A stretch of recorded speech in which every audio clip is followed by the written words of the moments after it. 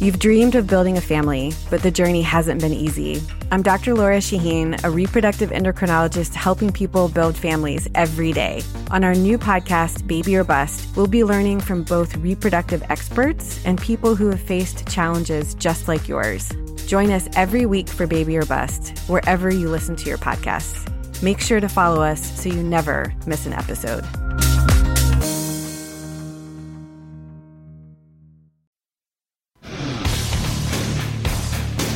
Today on the CzabeCast, what does Virginia's epic loss to UMBC mean in the big picture? And why did it seem somewhat, well, I don't know, meh? Drew Olson, our running mate today, will talk about the quality play in the NCAA. We'll talk about do coaches need to be intense sons of bitches to win it all? And Brewer tribute videos to the Sandlot. All that plus more. If you got 45 minutes to kill, then buckle up and let's go! Here we go!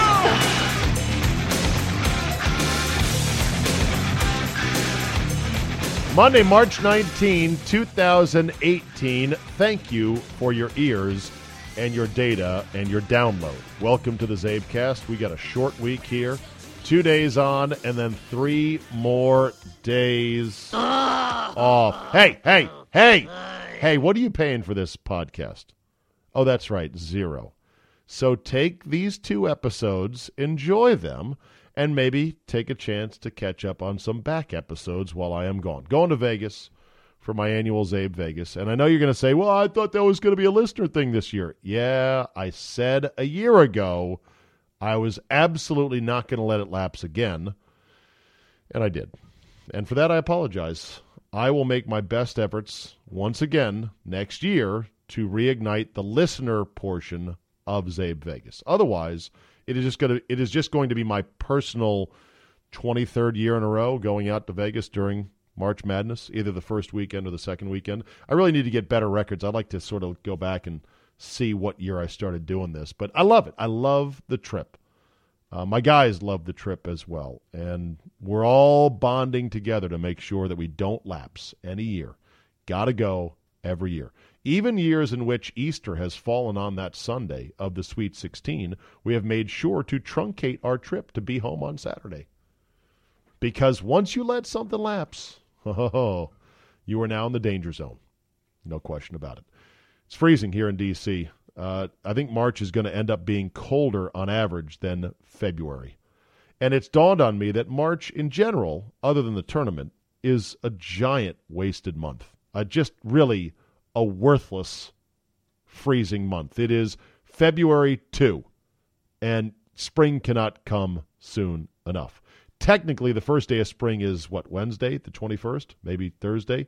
We're going to have snow and sleet and slush and who knows what coming down Tuesday into Wednesday here, and it may mess up my flight out to Vegas, and it may prevent me from playing the legendary Shadow Creek, which we've got lined up for the first time, me and the guys, in many years, on Wednesday. Again, I can hear the tiniest, Hey, can you hear it? It's the world's tiniest violin playing the world's saddest song for an asshole that takes too much vacation already. Nobody cares. Get to the sports, Abe, will you? Okay, we'll get to the sports. Let me start with an NFL thing before we get to Drew Olson talking tournament and all the upsets from the first 2 rounds of the tournament. The NFL is such an unbelievably ruthless, gangster league. It never ceases to amaze. The case of one Ryan Grant sticks out. Ryan Grant, as you probably know, was a nondescript third receiver at best for the Washington Redskins, who is coming up on his free agent year after 4 otherwise anonymous years as a young player out of Tulane. Tulane? Yes. In the NFL. Ryan Grant gets a very nice offer, a very nice contract deal from the Baltimore Ravens, a 3-year, $19 million deal, like $11 million guaranteed. And everyone reacted like, huh, what? Really? Who's this guy Ryan Grant? That lasted all of like 24 hours when all of a sudden, after Michael Crabtree suddenly became available after being cut by the Raiders, that the Ravens decided, oh yeah, we're going to fail Ryan Grant in his physical and pretty much submarine the deal. Ryan Grant was never on the injury report all year long. Ryan Grant played in Week 17, played the entire game for the Redskins in Week 17. Ryan Grant, once the Ravens backed out of this deal, and once Ryan Grant went to the Colts and took a physical for the Colts, he passed their physical. This, if I were a player, if I were the union, would outrage me so much. Even though you could argue, well, it's just one guy and whatever. You know, every team's different. They've got the right. They're paying the money for the goods and the services. Oh, no. This is complete bullshit. That basically every player in the NFL that comes upon free agency, they have this tiny window that they're very lucky to even get to free agency to finally make a really nice score at the bargaining table. And timing is crucial. If the timing is going to be such the Ravens can sign you to a deal, think about it, and then go, we're going to fail your physical based on some phony baloney excuse, that's dirty dealing. I thought Ryan Grant was horribly overpaid by that deal by the Ravens, but I was happy for him because he's a nice kid.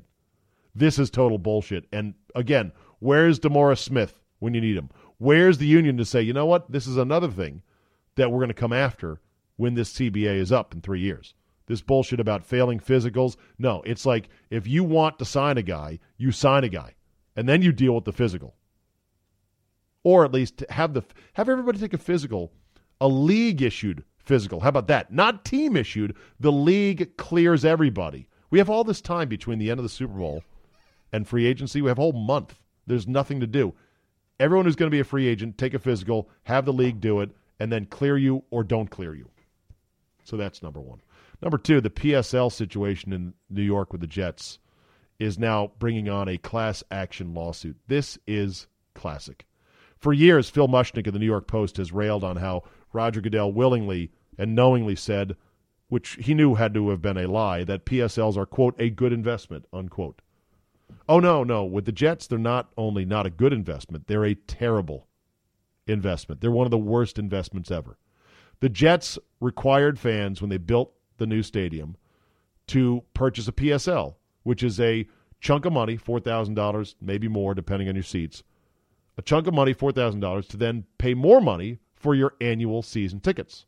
This was required for all Jet fans wanting to buy tickets in the lower 100 and 200 section parts of the stadium.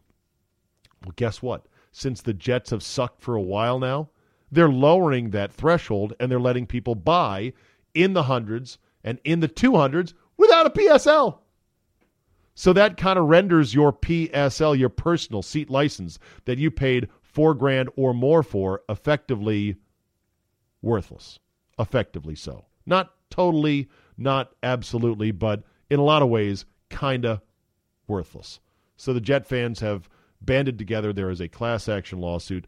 I would say I hope, and I'm hoping and thinking the NFL is going to take it in the shorts here, but I'm not stupid. The NFL is not going to take it in the shorts because they seldom ever do. All right, let's get to Drew in the tournament. Is your bracket busted? Well, of course it is. This is the most Bama-ass busted bracket ever after the first two rounds of the tournament. And I'm not complaining because actually the tournament's very interesting now and very unique. But, man, if you wanted top seeds and name brands, you are out of luck this year. This is where the DJ talks. Don't say anything. Okay. All right, early Drew this week because I'm on a compressed schedule as I head to Las Vegas on Wednesday morning. Drew Olson joining me from the Big 920 in Milwaukee. What's up, Drew? How we doing? Are you in shape for Las Vegas? I know you just got back from South Africa and Jamaica, but are you in Vegas shape? Yeah, I'm round. That's my shape. Round and getting rounder all the time. You know how it is when you're like, all right, fuck it. I got to get in shape. I'm gonna work on my new diet, my new workout regimen right after this big vacation. Well, I've had 3 big vacations now on the books, spaced 2 weeks apart.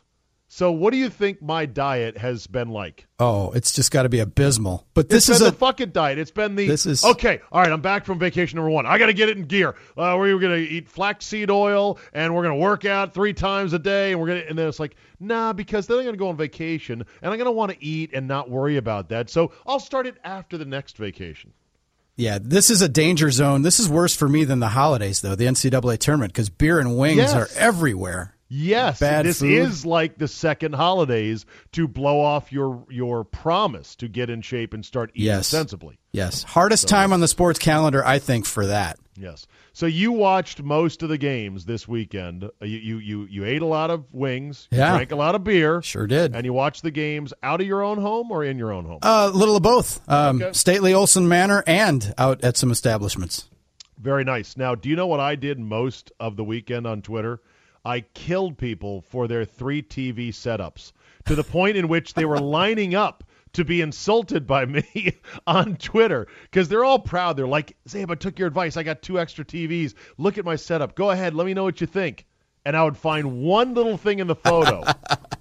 Like one guy, Drew, had a bunch of cat structures, cat scratch posts. Oh, yeah. Cat the houses. Towers. Cat towers, right. And I just said over under on cats, 4.5. And I think I was almost right. He said he had 3 cats and 1 dog. Oh, boy. One guy took a picture of his 3 TVs, which were pretty nice, but he had like a cable, like some charging cable coming out of the back of it that was disconnected. And I said, how can you stand to watch that with that fucking tampon string sticking out from behind your TV? That and they're is like, awesome. Oh, tampon string. Good one there. Because that's what it was. It looked like a tampon string. I'm like, okay, even if you don't mind having a random cable hanging out from behind your TV, for the photo that you're going to send to me for my opinion on your setup, you better go and unplug that. Tidy it up in the picture just a little bit. You should be on one of these home network things on know. A show with a former athlete, and you go in and construct guys' man caves. Well, Tony Siragusa did that show. Was it called Man Caves? Fan like caves that. or something like that. Okay, whatever the case. He was on that show, and they did it, and it ran its course. The problem with that, Drew, is, let's be honest, all those home shows catered towards women. Yep. Exactly right. It's porn for women. Right. Guys will watch. I will watch occasionally and to some degree, but not nearly as much as my wife. My wife, if she could melt HGTV and all of their shows, you know, House Hunters International, Fixer Upper, all that shit. If she could melt it over a hot flame in a spoon and then inject the syrup into her veins, Drew, she would. Yep. Love It or List It is their porn hub. That's another one. Love It or List It. They're all so fucking fake, too. You know they're fake. But you watch it like, which house are they going to choose? Okay, enough jib-jabbery. Let's get to the tournament itself. Yes. We'll start with a big story. Virginia out in the first round. We have finally seen it, a 16 over a 1. Drew Olson on line 1. Go ahead. What's your take? Underwhelming. Didn't you think it would be bigger? Was underwhelming? 16-1. Didn't you think it would be bigger? I think we were cheated because it wasn't a buzzer beater. It was an ass whooping. A 20-point ass whooping. A 20-point ass whooping by a 20-point underdog. We were cheated in a way. I mean, Maryland, Baltimore County, great story. Tip the hat. I have no issue with them. I love their social media. The Twitter guy is incredible. The Twitter guy got internet famous for 5 hot minutes because he was very sassy on Twitter. Yes. Very sassy. He was fantastic. Hard to be sassy as the operator of a sports Twitter account or a franchise Twitter account without then getting fired. Because a lot of these guys, Drew, get fired for crossing the line by being too snarky, by doing something that they're like, hey, whoa, hey. Remember the Dallas Mavericks Twitter guy that got fired because he put a gun emoji next to a Mavericks head emoji? It was not the Mavericks guy. It was the Houston Rockets. The Rockets guy, yeah. Yeah. Yep. Oh, he put a gun emoji next to a horse head emoji. And he got fired for that. Stepped over the line a little bit. Okay, but didn't you think it would be bigger? Okay, I thought it would be the biggest thing ever. It's not in my top 5 all-time sports upsets. There's for a number of reasons. First of all, it's Virginia, and it speaks to college basketball, the soup that we're in with college basketball. That's a larger topic. I'm glad you opened up. Go ahead. What does it say about the state of college basketball? The parity in college basketball, where we could go deeper in 2 hours in this with AAU ball and the way that the kids play more games now coming up before they ever get to college. They play more games in big environments and more games, and yet they still suck at executing at the end of games. They still the quality of basketball isn't that much better. The athletes are better, and maybe the raw skills are better. But the actual quality of play is not demonstrably worse. It is, definitely. Hence, massive blown leads like Cincinnati. That's criminal. Against Exactly. Nevada. What that says is that these kids don't know how to basically execute a basic game plan when they're up by $1 trillion to not lose. True. So at the smaller schools, the directional schools, the hyphenated schools, where you get guys that stay 4 years. Alphabet schools, guys stay 4 years. The upset. So what I've come around to, and I'll put it in Cliff's notes, the gap in talent between a number 1 seed and a 16 seed in the tournament has never been smaller. Okay. But the gap in talent between everybody in college basketball and the NBA, I don't think has ever been wider. Really? Interesting. Yes. I remember when I was a kid, and this stuck with me, when Al McGuire, Milwaukee legend, was doing games with Billy Packer and Dick Enberg. Yeah. And at one point during the tournament, it might have been around the Ralph Sampson era. That's how old I am, but it might have been around that era. And he said, during a tournament game, he said, if you took the 12th man off an NBA roster and put him on a college team, they'd win the championship. They'd win the national championship. Now, I don't think that's true because there are a lot of scrubs. But if you took the 8th man off an NBA roster and put him on a 500 college team, they go to the Sweet 16. Quite possibly so. Back to your point about why the huge upset by UMBC was not more thrilling. Okay, and here's it sounds like you're saying it didn't send a tingle up your leg. It wasn't the 4-minute like Chris Matthews mile. once said. No, it wasn't the 4-minute mile. It wasn't. But it was like the first time it's ever happened. It wasn't North Carolina State against Hakeem and the Jim Valvano game felt like more of an upset than that did. Now, here's another thing. Okay, you say, oh, these no-name schools is such great stories, Loyola and stuff, in Maryland, Baltimore County. Let's be truthful. You and I do this for a living. I mean, you live in D.C., so it's unfair. But most people can't name 3 guys on Virginia's team. No, I can't anymore either. No.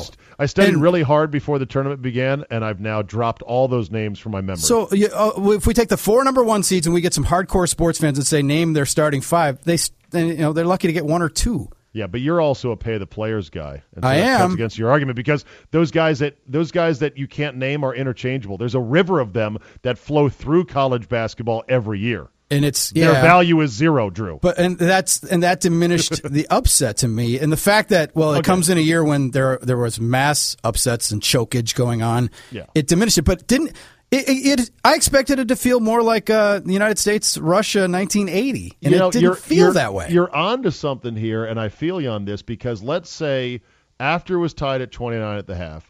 The second half, UMBC comes out, they open up a lead, and then Virginia fights furiously back. They get pissed off, like the champ with a bloody nose, like, all right, well, fuck you guys. And they start throwing haymakers, and all of a sudden it's a game, and it's haymaker, shot, and then UMBC wins on a great three-point shot. We are writing ballads and love sonnets to this song. True. Deep into the future, but because UMBC just kept running away with it, it's a big nothing burger like, God, either UVA sucks and just had a great record that nobody can explain, or college basketball as an entity has never been more mediocre. And that's the existential crisis we're in. And you're right. Had it been a buzzer beater, because I've been in arenas, I've covered NCAA tournament early round. In which the underdog starts going and the crowd it's insane. There's swells few up behind things them. in sports are more exciting than those moments. Almost like when Rocky Balboa in Russia, Drew, started to rise up, and even the Russians started to get behind him. That's right. So this tournament is a mess, the brackets, but it's where we are. And, okay, it's the competitive balance that, remember Bud Selig saying competitive balance, and the NFL, they say that their parity and going worst to first is what's great. And is this what's great? People love upsets, or do they? People in the tournament, when it comes to the tournament, people are hypocrites because they love the upsets early, but when it gets down to the Elite Eight, the Final Four, they want the best teams. They want the big names. I don't think there's so much parity. I think it's the overall quality of play is watered down. I agree there. Now coaches are just trying to hang on, and they're just yeah. There was one coach, Stephen F. Austin's coach, said millennials don't watch college basketball. Did you see his rant on that? Probably he was true. Sort of old man yells at cloud, but still, he's not necessarily wrong. This was, of course, after Stephen F. Austin lost in the first round. They're too busy playing Fortnite and Madden and NBA 2K. Fortnite. I asked my daughter about this. I'm like, what's Fortnite? Because I've seen it in my timeline on Twitter, and I've seen what I think are clips of the game. What is it, Drew? An online game. And what is it, a first-person shooter? Yeah, pretty much. Okay. That's what I've seen. I have not played, but I've seen others play it. I have friends that are addicted to it. So. Oh, really? Okay. Yeah. And where can I download it? On my phone, on my iPad? Your gaming system for it? I've got to have a full gaming system for it. I think, and you can have. I think you can do phone too. I'm not sure. See, I'm not that deep. No, exactly. I have other things to do. There's too much porn to watch. Right, and they keep making more, which is amazing. It's like every kind that could ever have been made has been made. That's in true. High definition. They keep making more. I think that was a Louis C.K. bit. Like, you could be born now. You could take someone who's born like in the next 2 minutes, and their entire life they could watch porn and they still wouldn't get to the end. You ever like go and you see some clip and you're like, oh, that looks great, and then you start watching like, oh, wait a minute, I've seen this chick. Like, have you ever stumbled upon repeat porn? That would be funny. That's funny. Anyone out there listening, email me, zabe@yahoo.com. Let me know. That's a show. Have you ever mistakenly come upon something you had seen before that at first you forgot that you had already seen it before? Some actress, some scene, some subgenre that you're like, oh, this is going to be great. And then you're like, oh, wait a minute. I've seen that. I've seen that pizza delivery guy before. Right. I've seen that bowling pin thing. Good God. Okay, so back to the UVA Okay, loss. back to the. Okay, I got an alternate.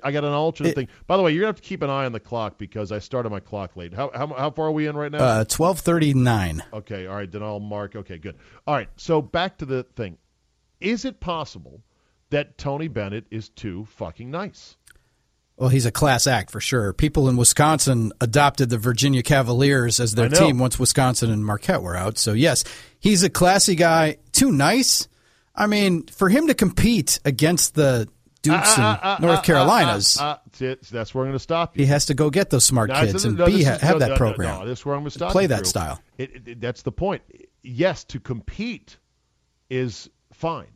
I'm talking to win the fucking tournament. Don't you have to be an intense son of a bitch to basically win it all? I'm thinking of all the coaches, all the greats in college basketball. Every one of them is an intense son of a bitch, with a few exceptions. I'm thinking Mark Few at Gonzaga, who had a shot last year and came up short in the title game. I'm thinking Jay Wright at Villanova. Pretty much nice guy. Yeah. Everyone else. Brad Stevens got to the final. Brad Stevens, nice guy, but he's gone now. But otherwise, Krzyzewski, son of a bitch, works the refs all the time.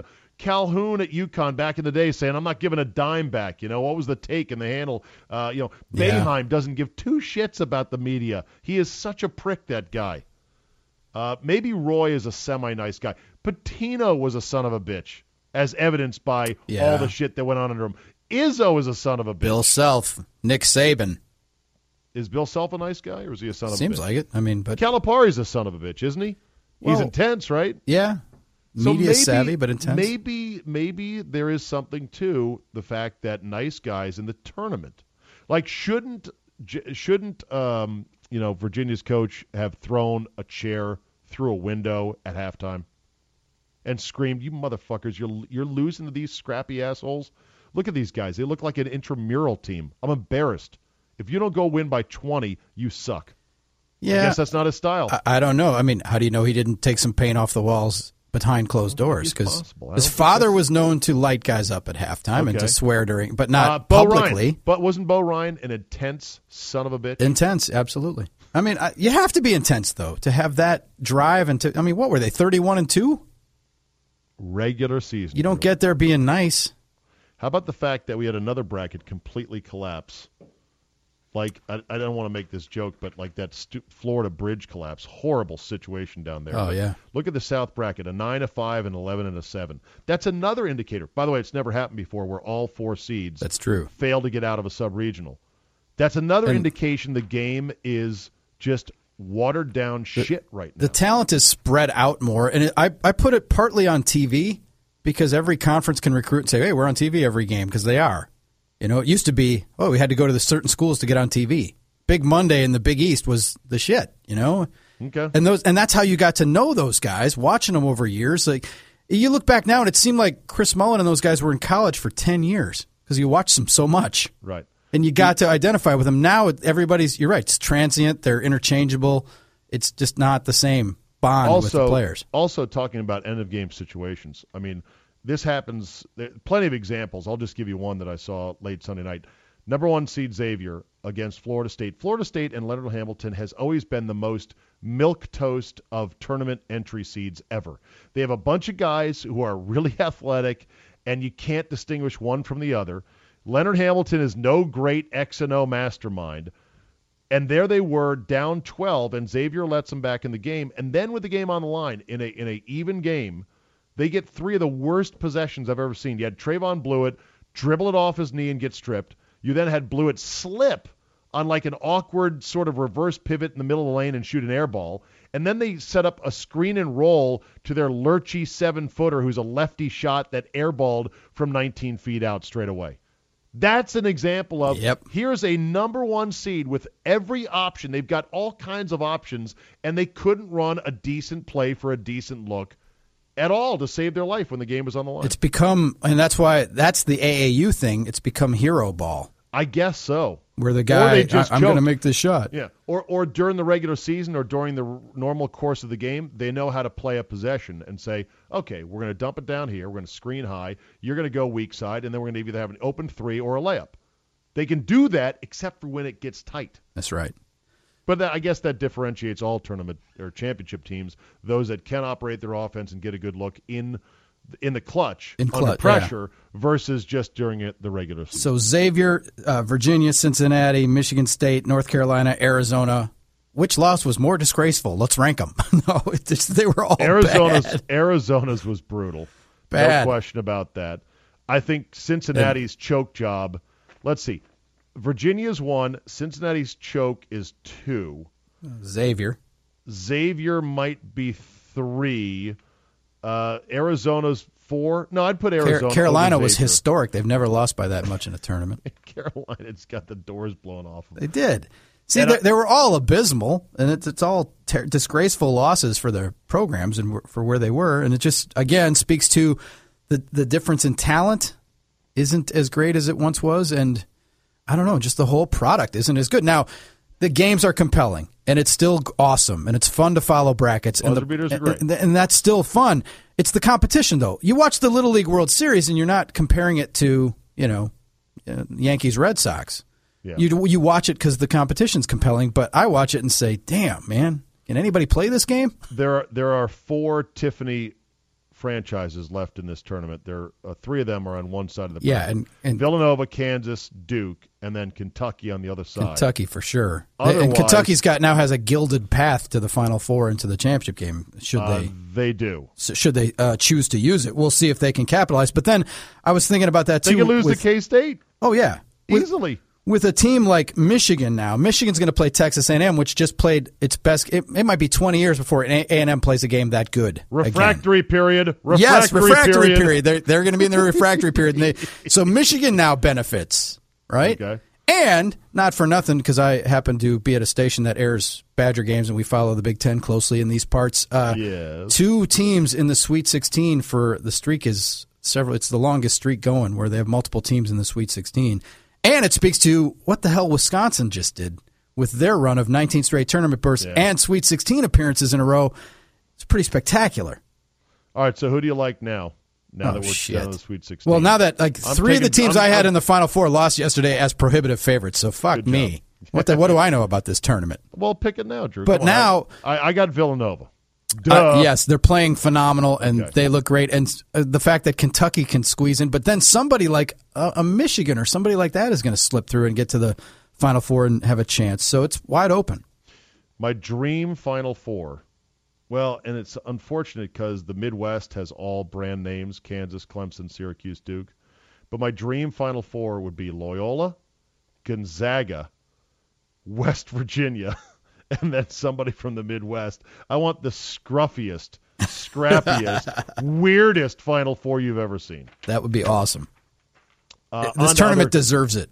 On to other topics in the NCAA. Did you see where there was a guy for Fox Sports Tennessee that motherfucked Sister Mary Jean, or didn't motherfuck her, but said, fuck Sister Jean, because Tennessee was getting beaten by Loyola of Chicago, and he tweeted out, fuck Sister Mary Jean, I think it was, and people were quick to rush in and try to get him fired by adding his employer, which was in his bio on Twitter. I don't know if he's been fired for that or not, but it's just one of those things where you're like, okay, here we go. Everyone's caping up for the 98-year-old nun, which you don't know her either, but you're like, somebody said something mean on the internet. Yeah. I'm going to try to get him fired. I remember Dana Jacobson was doing sideline reporting on this tournament at one point, and didn't Dana Jacobson swill some vodka at a Mike Golick party and say F Notre Dame and F Jesus? Yeah, I think so. At the podium. But that was not on Twitter, Drew. Whoops, that was, Twitter is now the pre-Twitter. highest form of speech in the country, apparently, where everything you say on Twitter is like, oh my God. Yeah, people are taking shots at the nun, and, So just as a rule, you can't. Who can you motherfucking get away with it in today's society? It has to be a man. Has to be a man. Has to be a coach. Has to be a successful man. It's almost like you can't motherfuck any woman if you're a man in today's #MeToo society, right? True. Okay, so you better keep it to a man. He can't be over 70. Is that the cutoff age? No, I think you can still. You think you can motherfuck a guy over 70? I think you can. Over 80. And then you're over getting up 90. There. Well, 90. What's the point? They're not that relevant. I mean, yeah, but here's the thing. True, guys over 80 and 90 can also be assholes. They can be the biggest assholes around. They can be the park in 3 spots, take forever in line at the soup counter assholes. No doubt. Okay. And then obviously anyone who is religious, even if you think they're fake religious, you really can't touch them, right? Yeah, that's a third rail. Okay. Speaking of fake religious, I was laughing. There was a story about your old friend Bruce Pearl, former UWM head coach. Yeah. A guy who crawled back from the wilderness of a show cause after the Tennessee days, 3 years out of basketball. He was like selling cars or something. He's now the head coach at Auburn, obviously. They got drilled yesterday. But he did this interview with the Washington Post in which he talked about how he was helping kids and recruits find Jesus. And they're like, but you're Jewish. And he's like, well, we're all worshiping the same God, really. It's just how we choose to go about it. And he put on this great act, and I emailed the article to Andy Poland, my Jewish brother from another mother, and I said, look at this guy. And he read the article. He got back to me. He goes, yeah, Jews, Jesus, whatever it takes to get the 5-star recruit. He said, Bruce Pearl, total scam artist, quote, bad for our people. He's coaching in Alabama. What's he supposed to do? A Jew in Alabama. Exactly. I mean, he's doing what he's got to do, I guess. So. Yeah. So, and it's funny too because there was talk that he might leave. I saw a story like, Pearl wants to stay at Auburn. Okay. Yeah. Well, right? they're wrapped up in the FBI thing as well. Exactly. They pre-suspended 2 of their better players to begin the season out of an abundance of caution, but they say that those guys will end up being vindicated. It'll be back next year. We'll see about that. If I'm not mistaken, isn't everybody that was touched by that now out of the tournament as we go to the second weekend? Yeah, and imagine being Sean Miller. Mm-hmm. You fucking lose in the first round, and then you've got to go home to an FBI investigation. Yeah. And you got to go home to a recruiting class that left. Every one of the recruits for next year left. Yep. If nationally, our friends listening in the SEC country, if Pearl stays, buy popcorn when Georgia plays Auburn. Because Tom Crean and Bruce Pearl were in Milwaukee at the same time, and they don't particularly get along. Crean didn't play UWM then, and so what do you think? And Pearl got a lot of he was hosting radio shows. I know. Like he's a promoter, man. He's total promoter. Don King of basketball. P.T. Pearl, baby. And I love Bruce Pearl. I mean, personally, I love Pearl too. Hard not to like him, but But that said, that buy popcorn for those games. So, how do you feel about Crean, by the way? I always had good dealings with him. I've heard other people have problems. He always treated me on the up and up. What do you think of him as a coach? I think he's another one of these guys that. What is a coach and how do we judge them? Because you got to get the players. And then you got to coach them, and there's running in the right direction. Completely different, I think, skill sets. Yeah, I know this. I have an Indiana buddy, Indiana Ronnie, who was at the Big Ten tournament last year, 2 years ago, at the Verizon Center. And as Tom Crean was walking off the court after another defeat, his last game as head coach at Indiana, Ron yells at him, "Thanks for ruining Indiana basketball."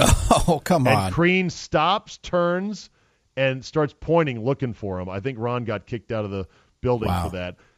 Of course, what did Indiana do this year? Nothing. They suck. Well, exactly. And Archie Miller's probably in way over his head. And you Indiana fans, where was the program when Crean took it over? Because Kelvin Sampson had, Yeah, there you go. Yeah, who's back in the tournament now with another team? I Kelvin Sampson. Crean can coach, and this is where you go, oh, well, Crean can't coach close games, and that's what his detractors will say. Well, John Beeline's a genius because that kid hit an unbelievable three-pointer. Yeah. Jordan Poole hit who's also from Milwaukee, by the way.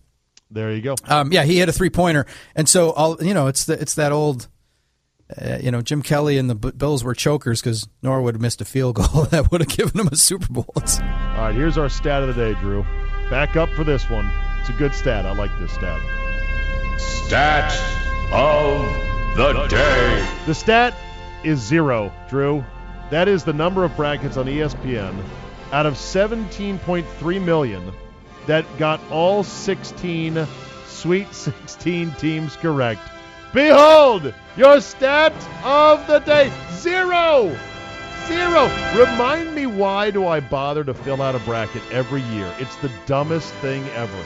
Can you promise me, Drew, you'll say to me a week before Selection Sunday? I will remind you on the CzabeCast. Hey, Zabe, you're not going to fill out a bracket this year, are you? And I'll be like, oh, but I'm all excited. I like it. It's fun. No, it's stupid is what it is. It is. Is it as dumb as fantasy football? It's up there. It's a shorter window, but it's up there. I guess there's some people that have pretty decent brackets that might have picked Loyola of Chicago through to the Sweet 16, might have had Nevada, might have had Texas A&M. Yeah, but Who knows? That's South Regional. Come on. I know. Also, the number of brackets that got just 15 of 16 correct is 3. 3 out of 17.3 million. Wow. Meanwhile, ESPN reports that the number of brackets that got all 16 Sweet 16 teams wrong is 62,559. Woo! Over. So it's easier to go over by a long margin than it is to go perfect. Go figure. Okay, let's change up to other topics. NFL free agency. I guess the big news over the weekend was the Jets trading 3 second-rounders to move up 3 spots from 6 to 3 to almost certainly pick one of the top quarterbacks in this year's draft. Your thoughts? Well, since they couldn't throw enough cash to get your former quarterback, Kirk Cousins, desperation set in. It'll end up being a shrewd business move because they're the Jets. Their history is littered with shrewd business moves. So they've got Teddy Bridgewater on a 1-year deal. They got Josh McCown at 39 years old on a 1-year deal. They got Christian Hackenberg, who they took in the second round and has never made a start. And now they're going to go and draft a guy 3rd overall. They want one of the top guys, yeah. I think the Jets are doing it the way I said some teams should think about it, which is to throw brute force and numbers at the quarterback problem on your team. So that the Browns should draft quarterback 1, and they should draft another quarterback 4, and just let them fight it out and say, all right, so we're duplicating a little bit, but we're going to absolutely get one of the best quarterbacks in the draft. That is not your logic isn't flawed there. You might as well. I mean, I'm kind of kidding on that. Well, you might as well. I mean, if you don't have a quarterback, you don't have anything in the league. So find that guy. Who do you think is going to be do you have any opinions on who's going to be the best quarterback of this group of 4 that are supposed to be first-round talents? I like Rosen. You like Rosen? Yep. Rosen to me. More than Josh Allen, who apparently, according to his agent, can throw the ball 90 yards in the air. 90. Yeah, well, if that was any indicator of success, there's a lot of pitchers who can throw 100 that can't get anybody out and can't pitch. So. Who was the outfielder for the Brewers that supposedly could throw it through a tank that we used to mock back in the day? Wasn't it a Brewer outfielder or maybe a Cub outfielder? Someone was bragging about his arm strength. He could throw it through a tank. Yeah, well, that doesn't necessarily matter if you're missing the cutoff guy. Yeah, I don't think there are tanks on the field, so it's not really going to come up. Okay. They're the Jets. I mean, the thing about the Jets is that pretty soon the Browns look like they're getting their shit together, and the Jets. It's almost like the Jets and Browns exist to make each other feel better about themselves. They really are the furthest planets from the NFL sun. But the Browns might be figuring it out. Oh, they just need a new coach and a quarterback. Your thoughts on the Packers and whatever they're doing? Well, Jordy Nelson leaving, people are finally coming to grips with it, and they're starting to say, hey, we might be better with Jimmy Graham than we would be with Jordy Nelson. Jordy Nelson will be an interesting test case in Oakland as people watch him. I know, people here are stunned. I was going to say, is there any sense that some fans are like, hey, man, he should have come back here at a cheaper rate because he should know it's better to be here with Rodgers. There was a lot of that. Derek Carr. There was a lot of that. And then it came out that the Packers did lowball him. They offered him basically the veteran minimum, which is like $1 million. Jesus. But people are like, well, if they would have offered him half, he would have come back. Like, no, you don't understand how this works. That's an FU to a guy who's been, a 10-year veteran who thinks he still can play. Like, hey, we're going to cut your salary in half. And I tell people, what if your job said, hey, we're going to cut your salary in half. See you Monday. Like, fuck you. Right. At some point, your pride just says, I can't do this. Yes. I can't look at my boss in the face. But it's green and gold, and we love him, and he jumps in the stands with us, and he's great in the community, and everybody loves him in the locker room, and that doesn't matter. That goes out by the boards. Everybody will get over it. By the way, it doesn't mean that the Packers will be right on this, because Jordy could have a bomb season. Well, even if he does. And you might go, God damn, we should have just splurged for whatever he was going to cost for one more year. They've determined that he can't play anymore, that he's lost he's lost his fastball, the deep threat. He can't get separation. Okay. His yards after the catch last year were minuscule, like 100 yards, like 100 yards after the catch and 50 catches. There was nothing there. But you're grading off of Hundley. Well, for most of the season.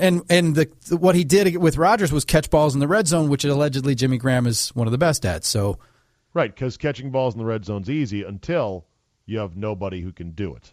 And then you're like, fuck, we need a guy that can catch the ball in the red zone. It's really interesting. A lot of gnashing of teeth. And, the fact is they still need a cornerback. So, and the cornerbacks are us. The store is barren.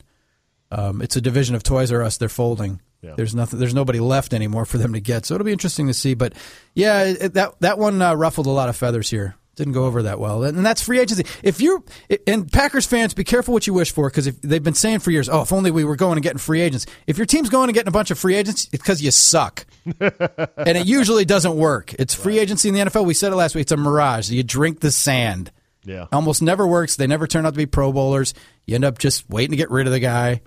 Right now, the Redskins are kicking the tires on this guy, Jonathan Hankins, a D tackle that the Colts signed off the Giants to a 3-year deal last year. He lasted 1 year, and the Colts are like, nah, throw him back in the water. And now we're like, ooh, he'd be great. And look, he's a great run stopper, and he's 325, and, he could do this. And I'm like, yeah, but the Colts just said we don't want him. Of all franchises, shouldn't Redskins fans know that you drink the sand? I know. Hainsworth. Oh, you I don't have to tell you. The road is littered. I know. It's it. But as a sports talk host, I feel obligated to dance the dance and play the game. I feel like if I just go on the radio and go, listen, there's a reason he's available. The Colts don't think much of him. So we're not going to get anything great out of him. He'll be a rotational guy, and we can afford him at $4 million or whatever his number is, but it's not going to make a difference. Then I feel like I'm not doing my job somehow. Yeah, the Packers thing, though, their recent track record of getting rid of guys isn't great, because Micah Hyde and Casey Hayward exited and went on to play pretty well at positions where they have needs. So, not good. Okay, real quick, on the baseball front, nothing major is happening in spring training because, well, they're just training to play a long baseball season. But you came across, I saw this, you tweeted this, the Brewers put out a Legends video. The Brewers reenacted the movie The Sandlot with casting that is incredible. And if you haven't seen it yet, go to the Brewers social media, Brewers on Twitter, Brewers.com. How bad is it, Drew, if I haven't seen The Sandlot? Egregious, right? Egregious, yes, I would say. I mean, it's funny because I've seen The Sandlot and I've seen 5 minutes of Space Jam, and millennials tell me Space Jam is the Gone with the Wind of sports kids movies. And I just never gave a shit to watch it because But Sandlot I think is better. Sandlot's one of the better baseball movies. I rankle people by telling them I like The Sandlot better than Field of Dreams, which I think is a piece of shit. Do you do that to troll people? No, I actually believe Field of Dreams is a piece of shit. I can't. I turn it off. I can't. I won't watch it. But you're a baseball guy. No, I don't give a shit. It's just badly done. Did you see like a month ago someone did quote damage to the Field of Dreams field in Dyersville? I did see that, yeah. Yeah, they did donuts, and they're like knocked over a bleacher, and they're like, they did several $1,000s of damage. There's a GoFundMe site set up to repair it. I'm like, GoFundMe? There's a fucking tire track in the dirt out there. It'll be fine come April. Relax. Yeah, pretty much. Yeah. Okay, so anyway. That wasn't me, by the way. I got an alibi. I didn't do it. I just don't like the movie. Where were you on the night of? I just don't like the movie. So the Brewers video, it's spot Recreation on. of the Sandlot. Yeah. Who are the Brewer legends in it? All right. No, it's current Brewers recreating the movie, and like Benny the Jet is one of the guys in the movie, like the star player of the movie, and Kristen Yelich. What makes it great is the casting and like the costuming, and the fact that they got a handful of major league players to do this. And it couldn't have, it wasn't, the video's 2.5 minutes. It probably took a couple hours. And the fact that they had these players do it, it's a new standard in team-produced social media, and it's going to be viral. And everybody who loves The Sandlot loves this video and the take on it. I just think it's cool that they did it.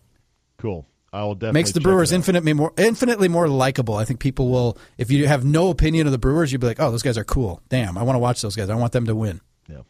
And on golf, you're a famous golf troll about the imminent demise of the aging of the fan base. But I'm a Tiger fan, and Tiger is good for business, and having Tiger in the hunt is amazing. Fan. Yes. Did you watch a little bit on Sunday? I did. I saw him jack that ball out of bounds when he was making his Tiger Sunday charge. He got a little too torqued up, a little too hormonal there.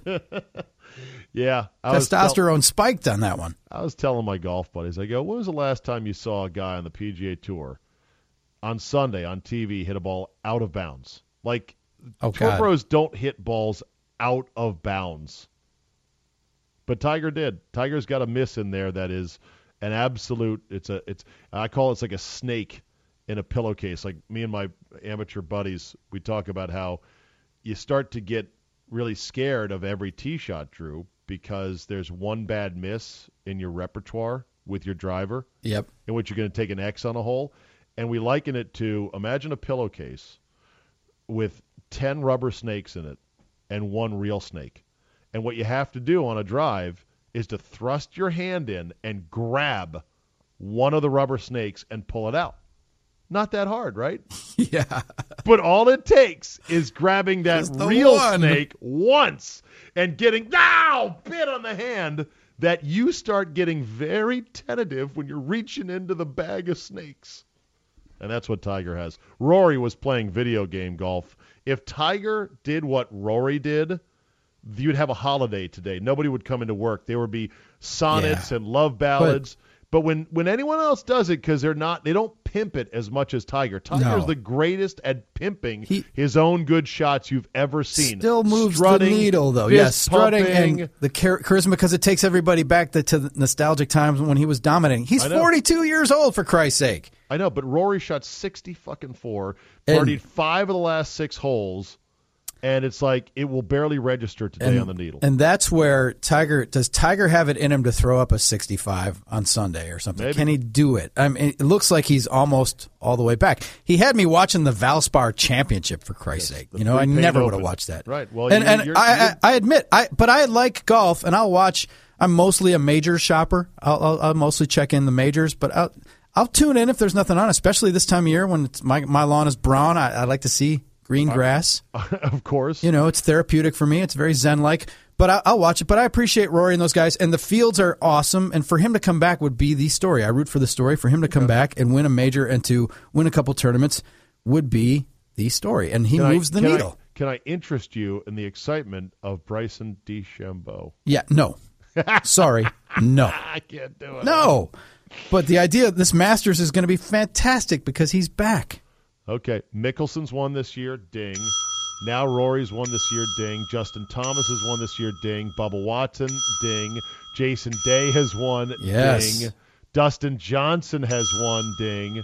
This is going to be one of the most bananas Masters we have ever had. Can't wait, and I love watching the Masters. And you can't deny that Tiger moves the needle and makes golf more exciting. So he's great for business. Who's denying that, Drew? Well, I'm just saying this is for your sport. It's because without him, you because you're a Tiger-only tourist. Well, without him, the game was coughing and wheezing. Without him, it was not coughing and wheezing. It was coughing ratings, coughing and wheezing. TV ratings, coughing and wheezing, and that's how we judge everything. No, the sport is more than TV ratings, but that's fine. But Top Golf is helping, but not helping. We can talk. We can do a whole show on that too. Top Golf helping but not helping. Yes, Top Golf. People, hey, it's golf. People are into it. It's like, yeah, but they're not going to go play 6 hour 18 millennials in 6 hours. If baseball's too fucking long at 3 hours, golf at 6 hours is not going to happen either for millennials. Well, 4.5 to 5. Well, it's not exactly. Yeah, you hope. Okay, let's get to fuck that guy.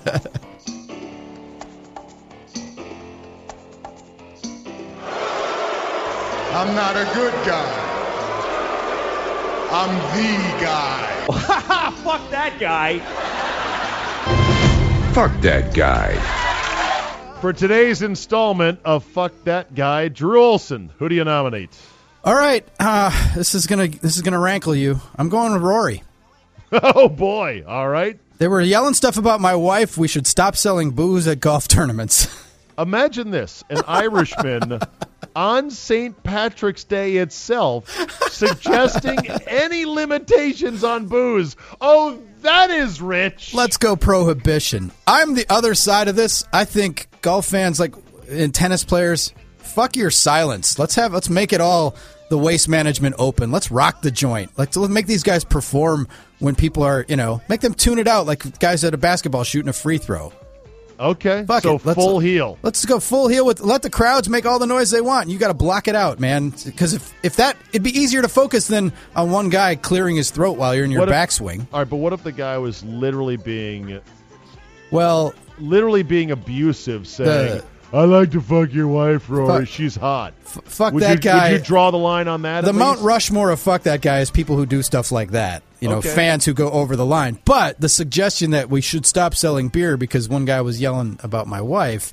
But Drew, you do know that Major League Baseball has a beer cutoff point of the 7th inning. That's true. Just like in hockey and basketball, there's cutoff points where that's it. No more beer. Like, I love when a hockey game in the playoffs goes to deep, deep overtime, and the concession stands have been closed forever, and you're tough. Dying. Your buzz is wearing off. You're like, God, this sucks. That is tough. All right. No doubt. But Rory, come on, dude. An Irishman calling for prohibition St. Patty's Day. Yeah, that is... You mocking me.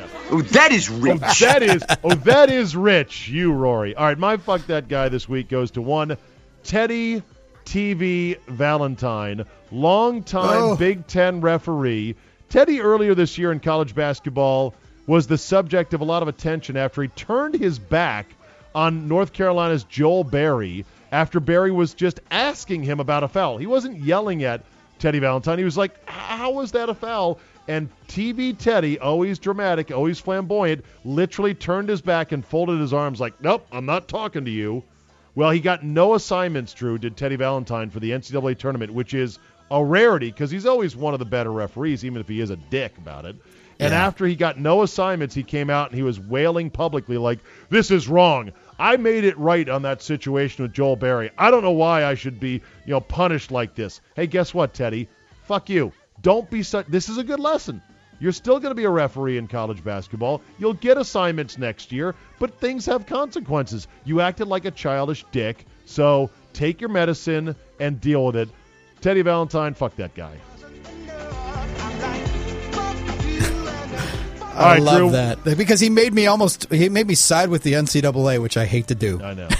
All right, Drew, good to talk to you as always. Follow Drew on Twitter at Drew Olson MKE. Beautiful. All right, Drew, we'll talk next week. Thanks, you bet, man. Have fun in Vegas. Let's finish on this today. The bridge collapse in Miami that killed 6 people, I believe, and injured scores other is just awful. There's nothing more that can be said about it. Well, there is more that can be said about it, but the net is, holy shit, imagine getting crushed by a newly erected pedestrian bridge that weighs 1 million pounds or thereabouts, just sitting at a stoplight. It's awful. It's unbelievable. It's something that really doesn't happen in America.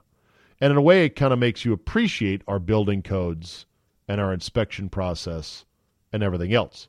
This just doesn't happen. There have been bridge collapses that have been fatal. There was that one famously up in Minnesota, I want to say, a number of years back, in which people died. But at least in bridges like that, they've been around for years and years. And in places like Minnesota, they are subjected to the harsh elements and rust and the crumbling infrastructure we keep hearing about all the time. That's a case of, okay, they waited too long and they didn't do what was needed to shore up the bridge. This was a case of they built the bridge shitty and it didn't last more than 5 days. And to make it even worse was that a phone call was made by one of the engineers reporting cracks in the concrete structure of this bridge, and it was left on a voicemail just days before the fatal accident. Man, can you imagine one of your loved ones dying after a voicemail was not picked up from an engineer going, yeah, there's some cracks there. You might want to look at that. Now, authorities are quick to say, well, just because there's cracks doesn't necessarily mean that the bridge was unstable. But in this case, it was.